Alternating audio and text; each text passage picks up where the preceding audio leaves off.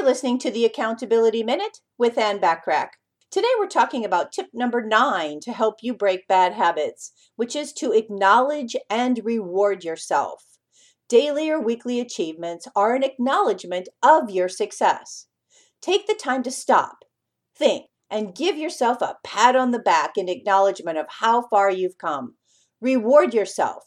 Let's say you've gone an entire month without eating one junk food meal. So it's time to congratulate yourself by taking yourself to the movie, playing a round of golf, getting a massage, or going to the park to play with the kids. Better still, go to the park and do a 20-minute brisk walk.